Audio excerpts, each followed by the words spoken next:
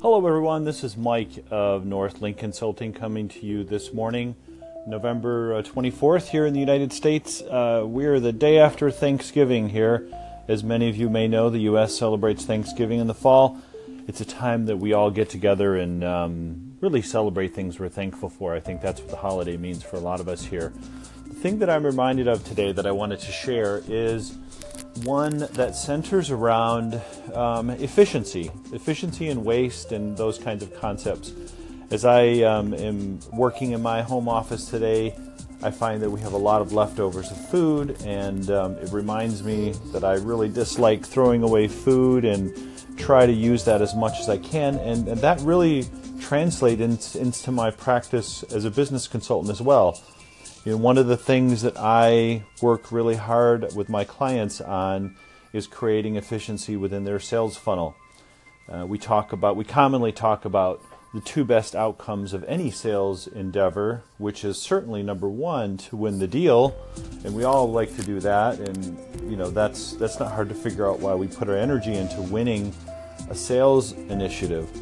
But too many people forget about the second best outcome of a sales deal, which is to lose quickly or to walk away as early as possible when you have the indication you're not going to be successful.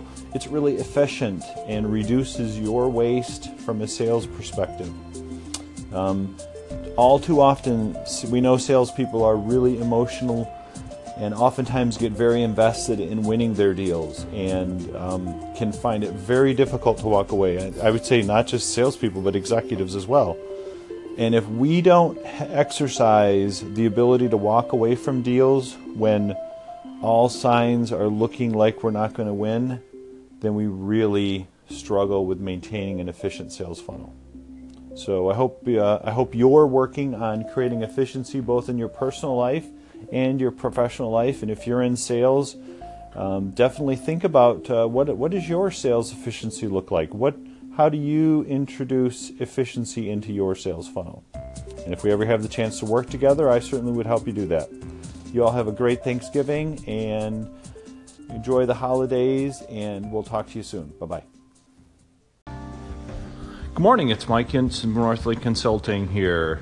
It's a couple days after Thanksgiving, big shopping time here in the U.S., and I don't know if you've been watching the news, but it turns out to be it's been a pretty good year, beating many market trenders on how much purchase and commerce that's been going on.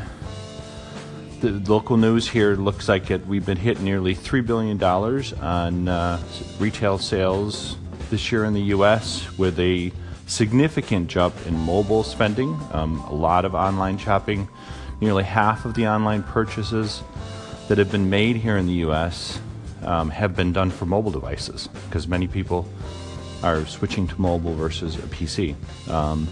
Interestingly enough, though, today, Saturday, is Small Business Saturday, and being a small business myself, I would have to definitely take the time to promote small businesses. Certainly a lot of big box stores are going to get business from everybody, and sites like Amazon and Walmart and big box stores will be benefiting from the online trend. But don't forget about the small businesses in your area. All those small businesses help keep variety and keep revenue back into your hometown. So if you have the moment, you can go out and do some of your Christmas shopping with the local small business. I would highly recommend that. Have a great day, and we'll talk to you soon. Bye-bye.